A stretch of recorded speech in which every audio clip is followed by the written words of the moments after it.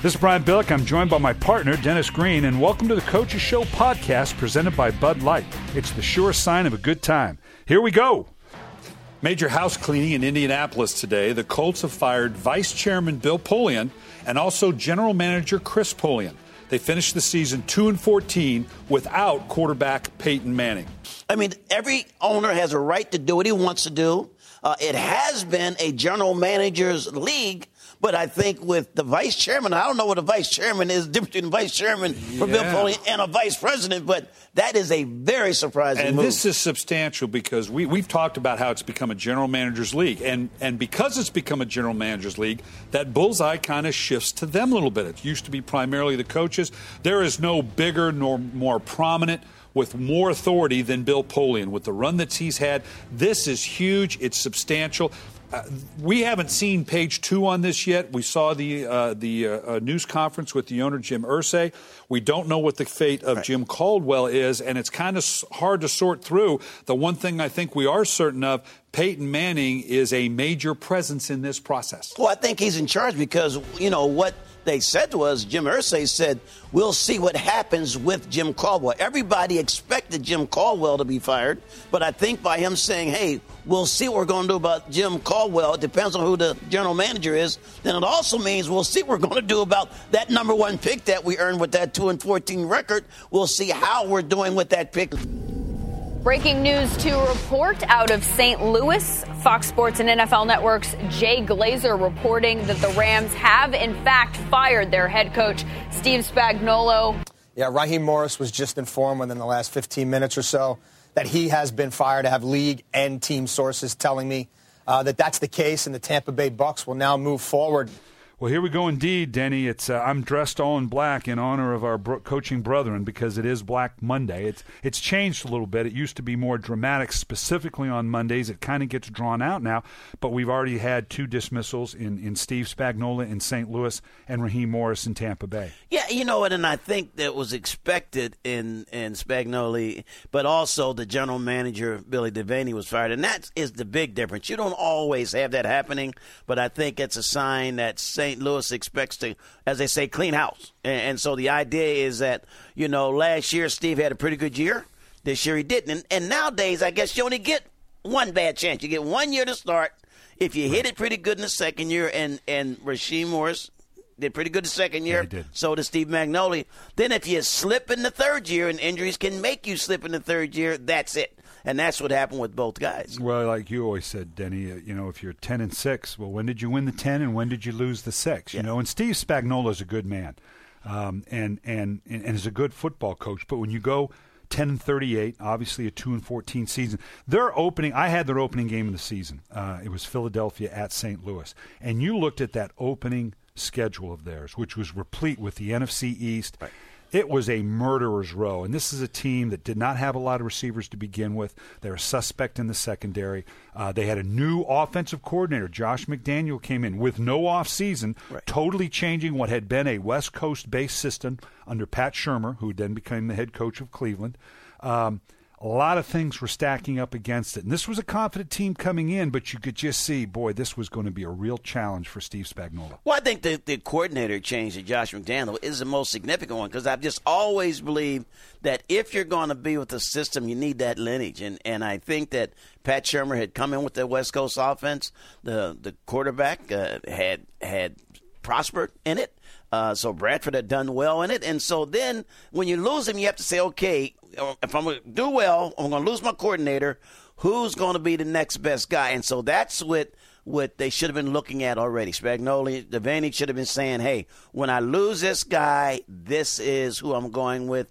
This is a guy I'm looking to. And if he might be gone, this is a guy I'm looking to. But I don't think you change the system, and that's what happened. And I think you change the system, get a few other things go wrong, and you have total collapse, and that's what happened. This was a team, not only was it a 2-14 team, it wasn't a very pretty 2-14 team. Yeah, you always, and I learned that from you in terms of that ascension from within.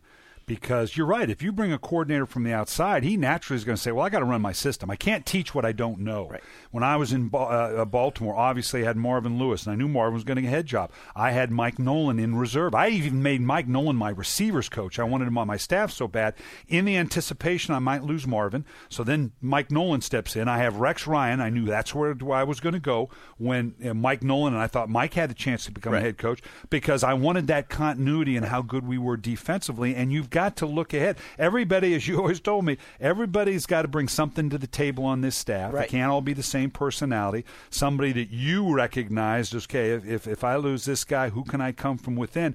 And you're right. And I can't fault Steve Spagnuolo for not going with Josh McDaniel. He liked what he saw. He wanted to tap into that lineage and the Bill Belichick thing a little bit. But to do that going into the third year with a third-year quarterback who had been used to a system for 2 years, that was a roll of the dice that obviously came up craps. And I think also when you consider that you didn't have the typical March 1st, you can start working with these guys and weight training and everybody's around. With the lockout on top of it, they start learning this system, who knows when, maybe June, maybe July, according to the rules, August.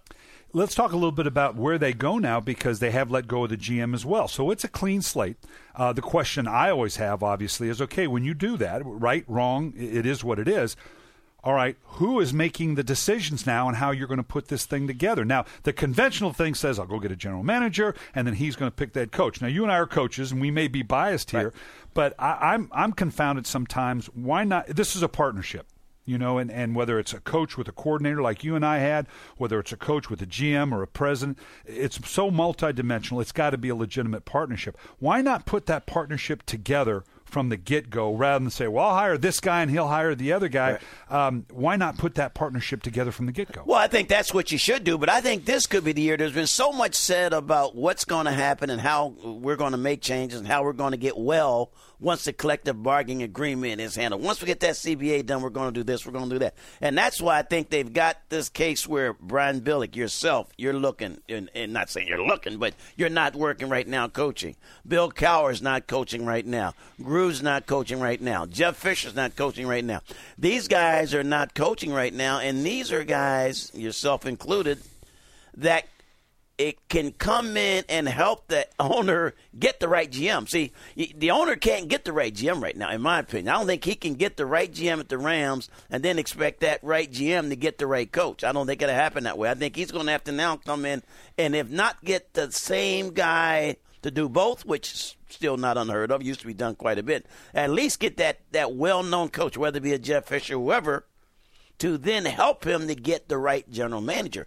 And it's going to be crucial because they have really, not only have they stumbled to a 2-14 record, but the crowds were way down. The fans became very disillusioned. They're a long way from the greatest show on turf. And I think they have to have a real good slap of water in the face to get going. And I don't think the Rams are that far away. I like what I see in Sam Bradford. They're in a division, the NFC West, even though San Francisco was dominant this year, in a very winnable division that can be turned fairly quickly. Because as we both know in the NFL, boy, it's got to happen quick. They look around and they see, I'm talking about ownership now, and they see the success that a first-year coach might have. They look around and see the success, say, of a Mike Smith and a Thomas Dimitroff. And that was an interesting combination that I think is the prototype of what you and I are talking about.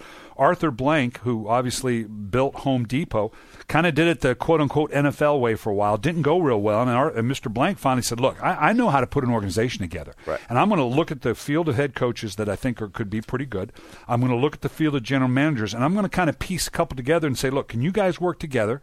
We'll create a chain of command here. That doesn't, you've got to have that. Who's accountable for this? Who's accountable for that? He kind of pieced that together, and he came up aces with Mike Smith and Thomas Dimitroff because he put it together the way he kind of put Home Depot together. Right.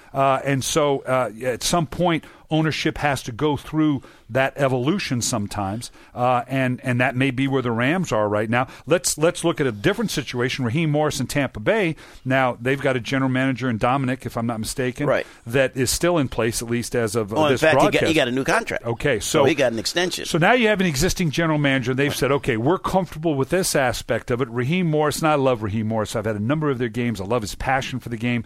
Very close to the players. He was one of those guys that was trying to be head coach and the defensive play caller. Right. young coach learning the ropes that way with a very young team. That combination ended up being lethal. So now let's look at what Tampa Bay does going forward, all but now a little bit different model because they've got the GM in place. Right, and they do, and I think with the GM in place, it's going to be his call. And I think what he has to look is, and he almost have the anti-regime. In other words, very unusual for a regime to be doing the defensive coordinator. I mean, Rex does it, a few other guys do it, but very rarely has that been done. Now he's got to come in there, and the fans have turned on him. The fans, not only have they not had a good year after last year's improvement, they've not done well with the crowds. And so now he's got to come in and say, okay, who can I get? I don't have a high-profile quarterback. I don't have a high-profile offense.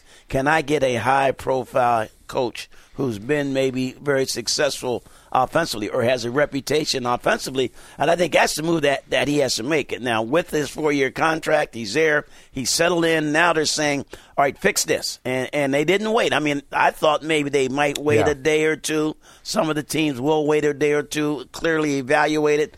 But I think when you make a move the first day, like the Rams did, when you make a move the first day like Tampa did, that's when you say, hey, we know we've seen enough. We've got to have this break. And I think they'll have two different contrasts. One, with the Rams losing both the general manager and the head coach, and Tampa with the GM secure with the new contract and now an opening on offense. And they got to move fast. If they want the guy they want to have an impact on the crowds, they've got to move fast. And that's the part that is I think, lost on some teams and some ownerships in the sense that you've got to understand, yes, you'd love to say, okay, let's sit back, let the emotion of the season go by, because no decisions are made good when they're done emotionally. Right. Let's get analytical about it. Let's decide what we want to do. Okay, if you want to make the change, you make the change, and let's dole this thing out. But the problem is you're not just hiring a head coach. This guy, it becomes a competitive market, particularly as these jobs start to open up here over the next couple days. You're scrambling around for the coveted coordinators, position coaches. We all have our list of guys that we want to bring in, and you may miss out on the structure you want to put together because you've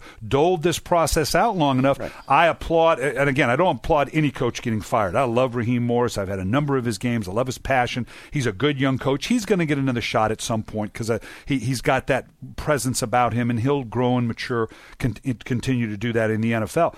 So I'm never in favor of a coach being fired. But if you're going to do it, I applaud those two organizations saying, let's get about the business now and we recognize we are at risk, particularly if you get pushed behind the 8 ball, because we know the markets. You get former head coaches. You look at the college landscape, not a lot out there. Okay, I'm going to go the coordinator route. Well, some of those coordinators may be guys that are on existing teams in the playoffs. That's going to back me up a little bit.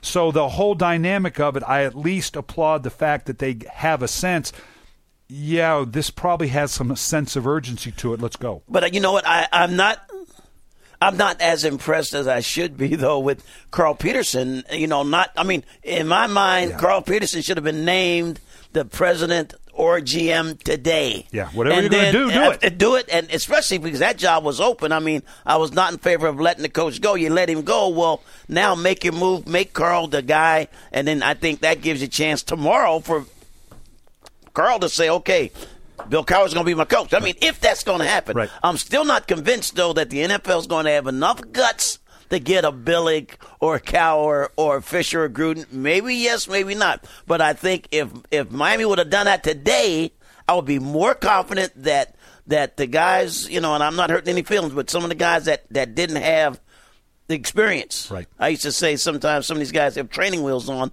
that were learning on the job, that now go get your guy who already knows what he's going to do. That didn't happen today yet. So I think it's going to be interesting. Well, when we had the dismissal in Jacksonville, in Kansas City, and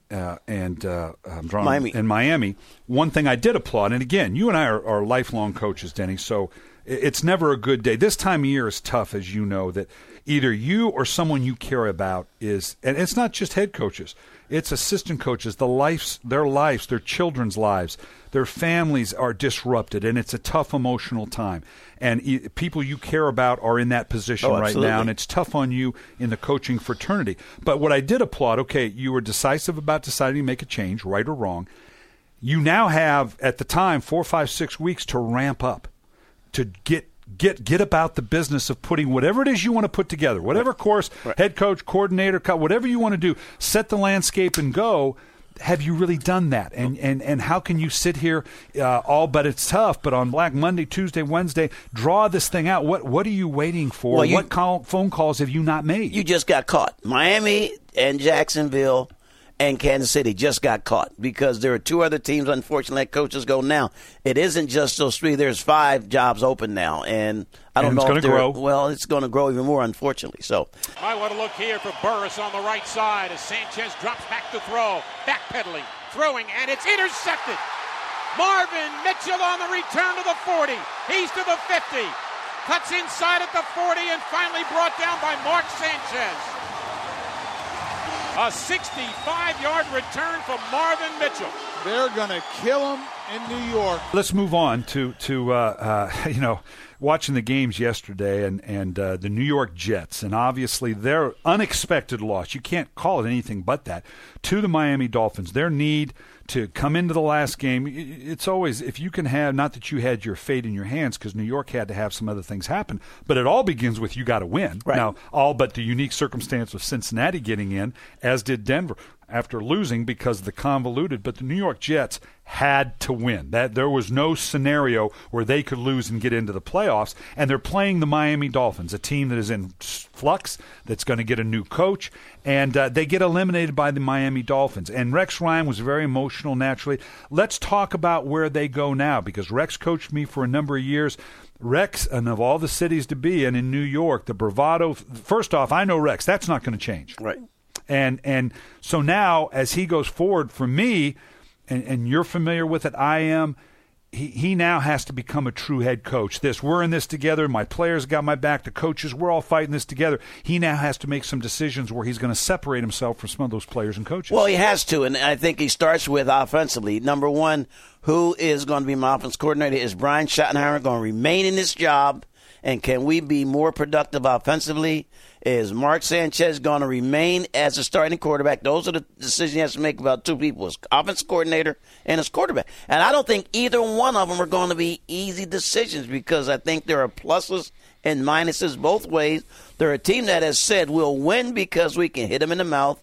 We can be more physical. We can't wait to get on the field and play defense. We can't wait to get on the field and cause turnovers and create opportunities. And then we're going to go out and be really ground and pound and be very successful running the football. And then when we have to, we've got this first-round pick. He's going to be a great guy. He's going to be great for the city of New York, and on and on and on. And now, 3 years later, it still hasn't happened. Mm-hmm. So I think that's where the difficulty is going to be. And he's going to have a very tough time deciding. I assume he's going to decide fast.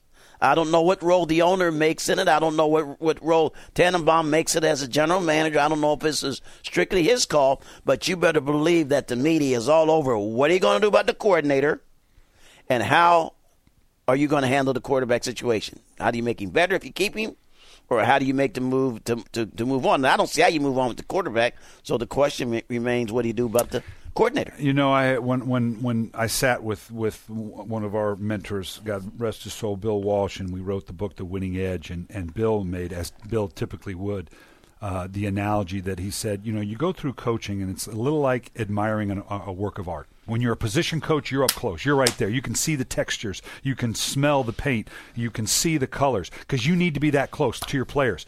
Then as a coordinator, you step back a little bit. Still close to the players, a little broader view, which you've got to have. Now, when you're a head coach, you really step back from it. You have to have the broader vision. Now, you miss being close up to the players. But as a head coach, you have that obligation both with your coaches and your players. Raheem is in this position. I think Rex finds himself. He's so close to the players and coaches, but now he's in a position going into year 4. He's going to have to make some decisions that separates him from that closeness. Those are hard to do, but you lose some of that, hey, we're in this together. Right. Well, the thing that we've always said is we can't afford to say we're all in together. We are, but we aren't. Because I might have to cut your best friend, you know, his wife and your wife, you know, might go to Bible study together, and I let this guy go. There are going to be times as a head coach you're going to be the bad guy, and you're going to be the bad guy because you're going to be forced to do what is best for the team, and only you can make that call. So in this case, only Rex Ryan can make the call that says, look, yeah, we were 8-8, We were a better team than that. I think most people would say that. And the way we have things are fine. There were some things that were unique to the game that happened that hurt us. But I like my coordinator. I think we can do fine with Ryan. I like our quarterback. I think we can do fine with Mark Sanchez. We're not going to make any major changes there. We can go on. Only he can say that, and he can also be the only one that can say, I'm going to make some changes in that structure. Yeah, something happened in the game, obviously. Santonio Holmes had some issues. Players were calling him out.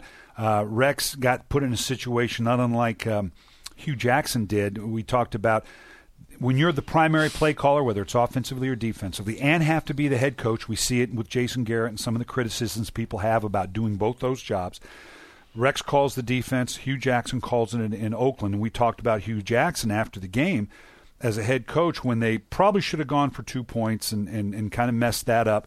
After the game, he said, well, there was a lot going on. Well, that's not the right answer as a head coach. Right. You've got to have a structure in place. If you're not going to make that decision, you have to have people around you that put you in that mode because, we both called plays. And, that's an all-encompassing, you're in the tunnel, and all you can see is straight ahead. Someone's got to open up that vision for you. Rex, when asked about why Santonio Holmes was out of the game, it was, well, I don't know. Someone else made that decision. Well, that's not right. That's not the answer that the organization needs, and that shows me that he then now has to find that proper structure because as the head coach, it's your job to know those things are going on. Well, the key question, one word, why? Why?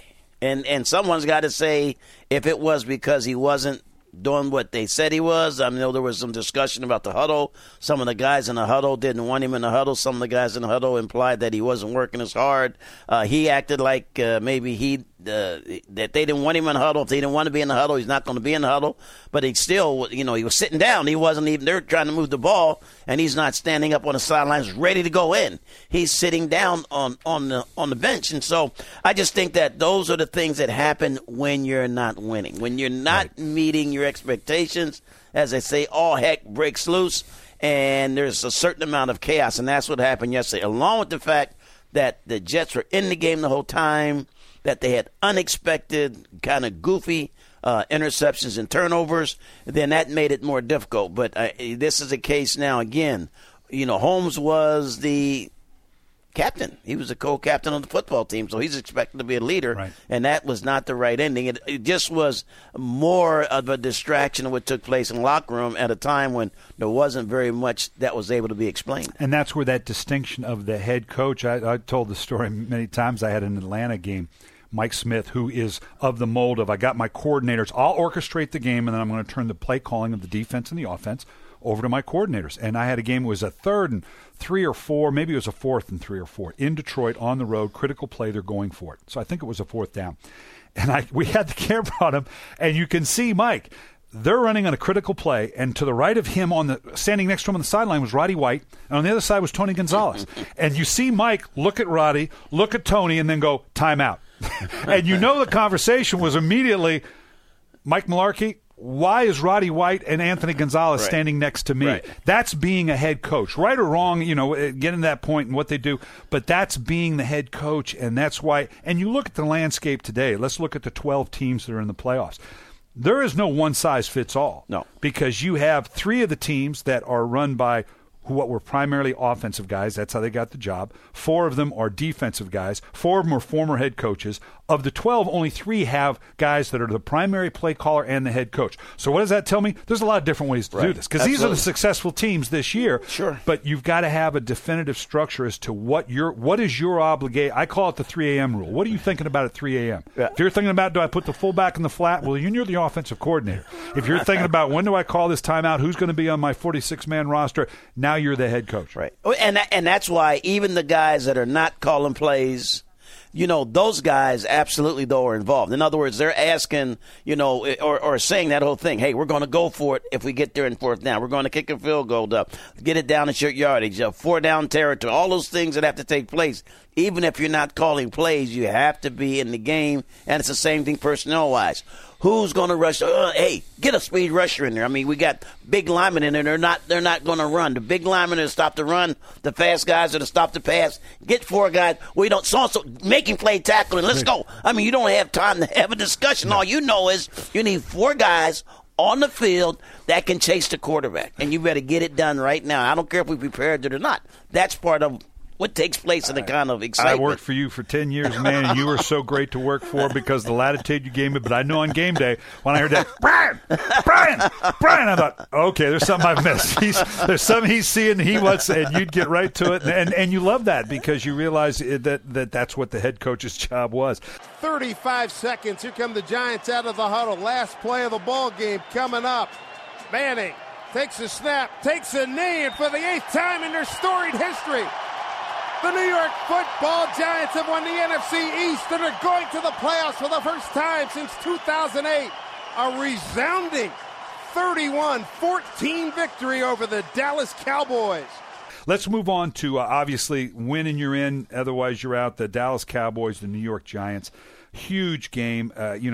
We talked about the mental toughness of the New York Giants last week that might make the difference, and I think that's clearly what happened in this game. I think they were a mentally tougher team than the Dallas Cowboys. Oh, I think they are, but what kills me, I think, about Dallas is just the fundamentals. I mean, they just they give up so many big plays, and that was – I don't know if the Giants had that kind of team where they could have just grounded out because they weren't running the ball as well as they normally do. But, big play and a big play, and I think fundamentally the issue with the Dallas Cowboys is are we going to allow Jason Garrett to be the head coach? Meaning, is he going to be in charge of the team, whether it be offense and defensive coordinator? Does he have to be the play caller? Does he have to be the offensive coordinator? I mean, right now he's probably quarterback coach, offensive coordinator, head coach, passing coordinator. I mean, I think he's wearing too many hats. Team psychologist.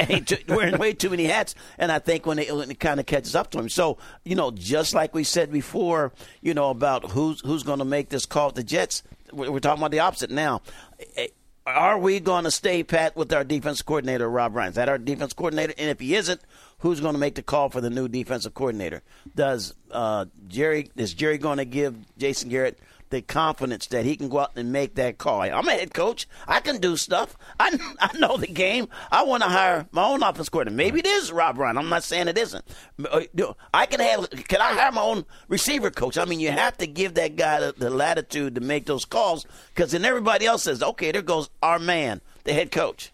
He's in charge. Right. And I don't know that Dallas, I don't know if you put it to me, who has the better talent? If you could give me the choice of just the talent, the 53-man roster of the Dallas Cowboys, the 53-man roster of the New York Giants, I'm not sure I don't choose Dallas. There's pluses and minuses for both.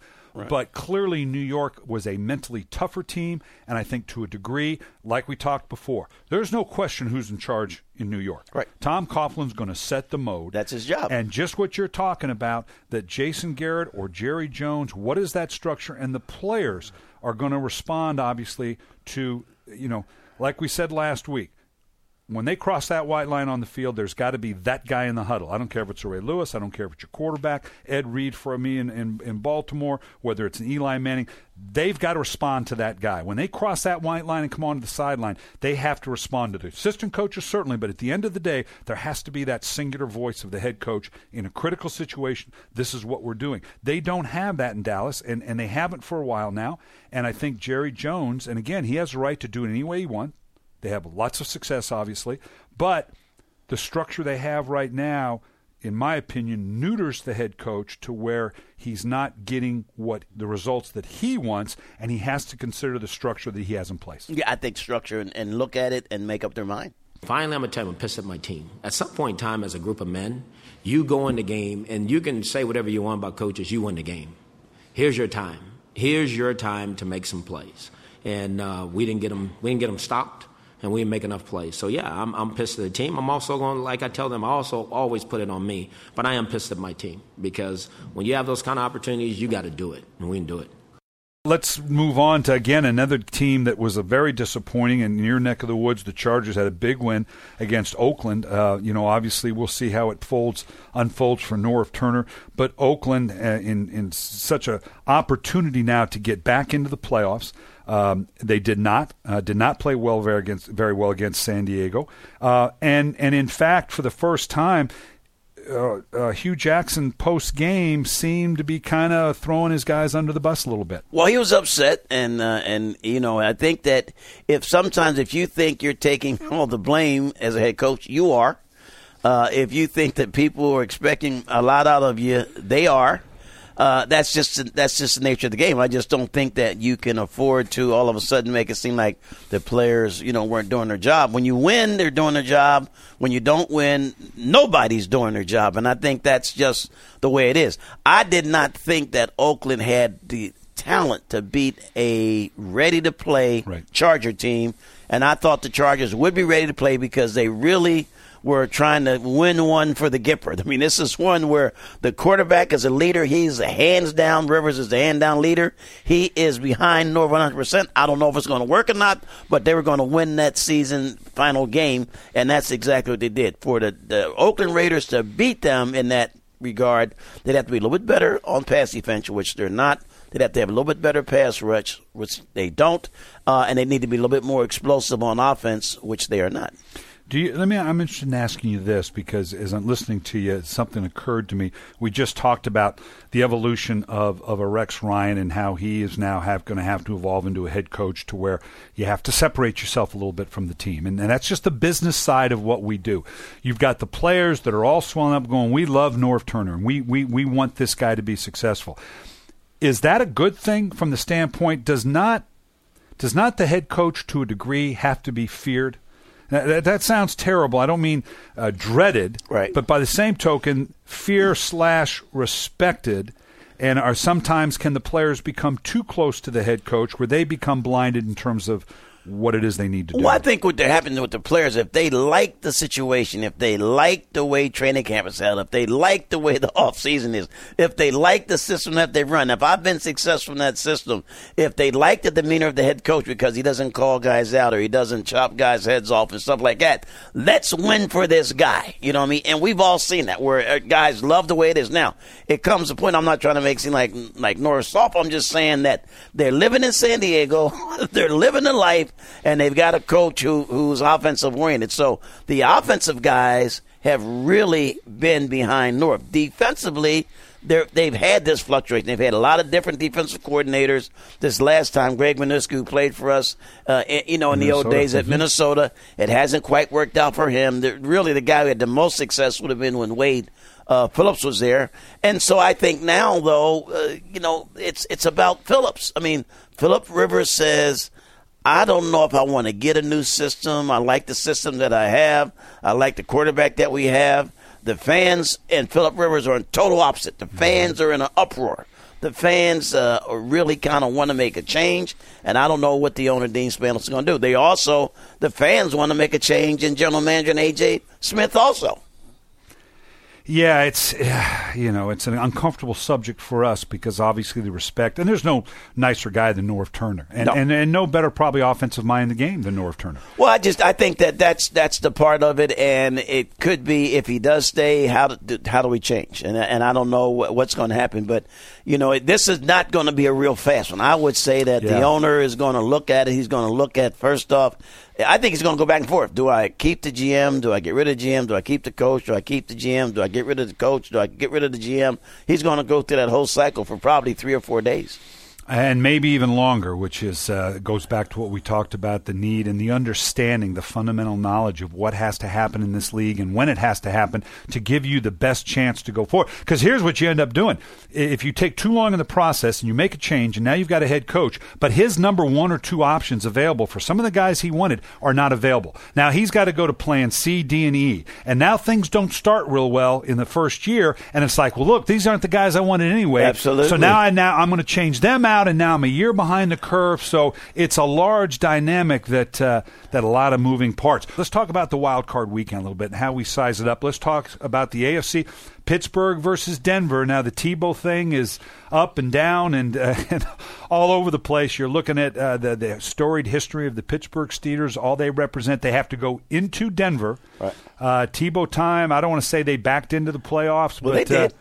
Okay. Well, they're 8-8. You always cut to the heart, Coach. That's what I love about you. What does Denver do to try to win this game? You know what? I was wrong. I felt they should loosen up a little bit, but clearly he's not ready for that. I think that they have to get back down to less than 15 throws, maybe 8-9 completions, try to get some big plays, run the ball real well, try to get pressure, and try to make Ben, who's, playing with a bad ankle, make him have to move and make him have to get out of there. I mean, the escapability has always been his big thing. Third down plays and the inability to sack him has always been Ben Roethlisberger's big thing, and I think that really gives Denver the only chance. Pittsburgh will not have the pure running attack that they've had in the past, and I think they need that. But at the same sense, I just don't know if Denver, the way they backed in, and I didn't think they'd beat Kansas City either, and they didn't. The way they backed in, I think they're going to have a real hard time beating Pittsburgh. I'm going to be fascinated to see what Tim Tebow does with whatever Dick LeBeau is going to throw at him from Pittsburgh. This is the Pittsburgh Steelers. This is Dick LeBeau, one of the storied coordinators, storied minds in this game.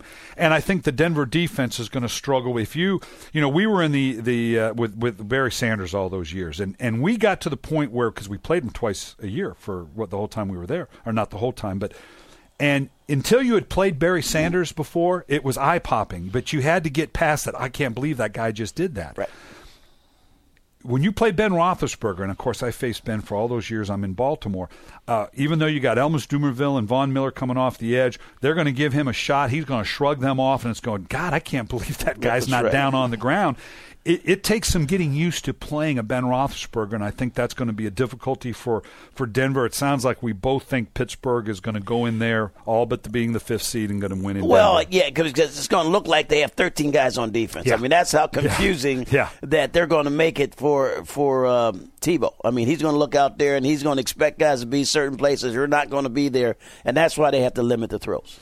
Yeah, let's go on to another one, a fascinating one, Cincinnati at Houston. And because some of the things happened in the Houston game yesterday on Sunday, but you can't draw anything from Week 17 in this league, particularly when you have a team like Houston that was playing for nothing, playing a Tennessee team that was playing for everything, and some of the decisions, they went with Delhomme. They sound like they're going to go with T.J. Yates. I think, again, we have the 6th seed is going to go in and beat the 3rd seed. I think Cincinnati is a complete team. When you look at Houston, Cincinnati, they're pretty complete teams. I then have to go to the quarterbacks, and oddly enough, I'm going to go with the rookie quarterback in Cincinnati over the rookie quarterback in Houston, T.J. Yates. Well, I think that Cincinnati is just kind of hot right now, and they're having a kind of year defensively where they can really go in and make plays. Receiving court, they're not well known, but these guys can make plays. They have outstanding athletic ability, and I just think that Dalton has established that he can go out and make some plays and make things happen. I think Yates had some moments, but he really, to me, looks like it's finally caught up to him. You know, that old thing where you're doing pretty good for a while, and then all of a sudden, stagnation. I think that's what's happened to Houston's offense. Yeah, Yates reminds me of the old story of the guy that's thrown off a 30-story building, and at each floor they heard him hearing, so far so good, so far so good, till you got to that bottom floor, and it was, holy mackerel. And I think Cincinnati, because they are a complete team, I think they can go on the road and win in Houston. I don't think Houston's a really tough place to play necessarily. Got great fans there, but just it's the noise level and such. I don't think of Dalton is a rookie anymore. He's been through the gauntlet. He's been through 16 games. Well, especially 16 games when there was a lot of doubt. I mean, a lot of people doubted him. The coaching staff believed in him. I think it's paid off for him, and I think now's the time to get a little bit of reward. When you played the Pittsburgh Steelers twice, you played the Baltimore Ravens twice, you grew up real quick in this league. Detroit at New Orleans. Detroit, I love Matthew Stafford. You got to what Jim Schwartz has done. Let's remember 3 years ago, they were 0-16. Right. You got to love what's going on in Detroit. It was a track meet. I did the Lions-Green Bay game, and it was, it shows you I'm probably no better broadcaster than I was coach, because I thought these two teams, Green Bay is going to come out and run the ball. Let's get out of here healthy, and that ball was winged up. It was the second, third series for both teams before we saw our first run. That ball was flying. It was fun to watch, unbelievable. But I love Matthew Stafford. I think he's approaching elite quarterback. New Orleans is hitting on all cylinders. I just can't see Detroit going into the Dome and winning. I just think that they've got so much going for them. And the Saints, they wanted that bye week, but they are playing so well. And clearly they're playing, I think, more consistent football offensively than anybody else, and so I think they're going to be able to go in and light it up. They have the whole package, and that Sproles is so good at running back and in special teams. And then, Jimmy Graham is unbelievable at wide receiver. Drew Brees is playing well. I mean, they can go in and all of a sudden what you normally have to do in the playoffs, which is, run the ball, play good defense. Well, I don't know how well they can play good defense against Detroit, but I don't know if Detroit can stay with them and what they're going to do to Detroit's defense. And New Orleans so much wants to get turnovers, and Matthew Stafford's been pretty good. Other than when he had the finger issue for a couple games, he turned the ball over a little bit.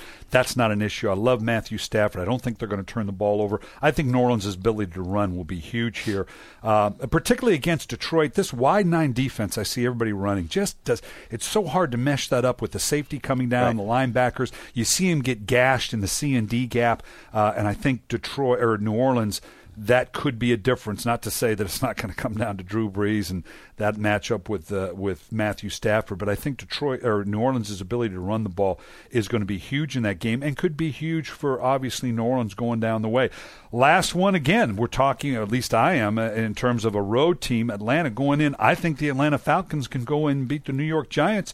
And I say that because I think Atlanta is configured to run the ball well with Michael Turner. They've got and when New York, who's only so good against the run, has to build that box to stop it, their secondary is a little more vulnerable. And if I can throw Julio Jones, Roddy White, Anthony Gonzalez at you, I think now all but on the road. I understand that, but I kind of see Atlanta going in and beating New York. Well, I think a lot's going to depend. I haven't checked my Iowa Hawkeye Farmers Almanac yet, but I'm going to do that once we break for here. And so when we do the Culture Show later on, I will have a little bit better answer. But I just think inside, outside, at one point, winner's got to come. I just became impressed with the Giants. I kind of felt all along that Tom Coughlin could get this team to rally and play, and that's that same old thing. Nobody likes Tom, but why do they play so hard for him? I just think that they think he can help them win. I think that they feel he'll come with the right plan. And for the last 6 games of the season, the New York Giants had the right plan. Atlanta has not played well on the road, and Matt Ryan is an impressive young man. You love being around this guy, but he's carrying around that burden of winning his first playoff game.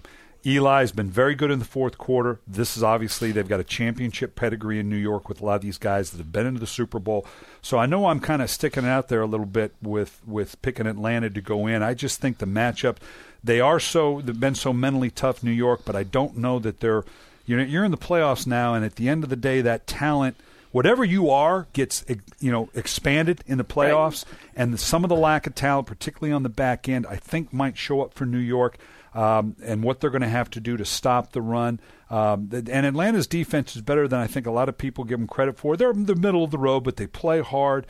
I think they're ready to go on the road, but the inconsistency is a little bit of a concern. So it's going to be a fun weekend. And as we know, you come out of that wild card. You win the wild card game, you are emboldened, man. We're ready to take on the world. You can send me to New Orleans. You can send me to Green Bay. I'm ready to go into New England, the whole world, and everybody gets all fired up, and it's a great time of year.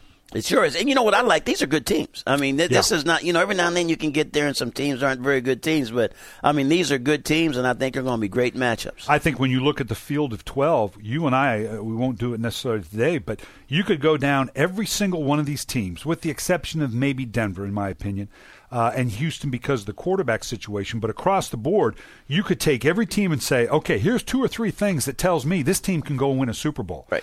But with every team, and I mean every, and I'm including New England and Green Bay, that have that. Denny, we're talking about 2 teams with, Tom Brady and Aaron Rodgers that are 31st and 32nd in the league in total defense. When did we ever think we could see the number 1 seed in both conferences as being second to last and last in the league in defense? Well, I think the only way it can happen successfully would be get big leads, and then you play soft, and that's happened. I mean, I think New England has come back a lot and won games from behind. The Packers have jumped out front, but it's not a formula that anybody should feel comfortable with. And as a result of that, though, I think that's what could be unique. In other words, when you can't stop the run, you still make yourself vulnerable. If it's a low-scoring game, that makes yourself vulnerable. If you can't, really play good defense, you're vulnerable. So I like them both, but I think they're both vulnerable. Yeah. Harrisburg logic says at some point you got to play defense, right?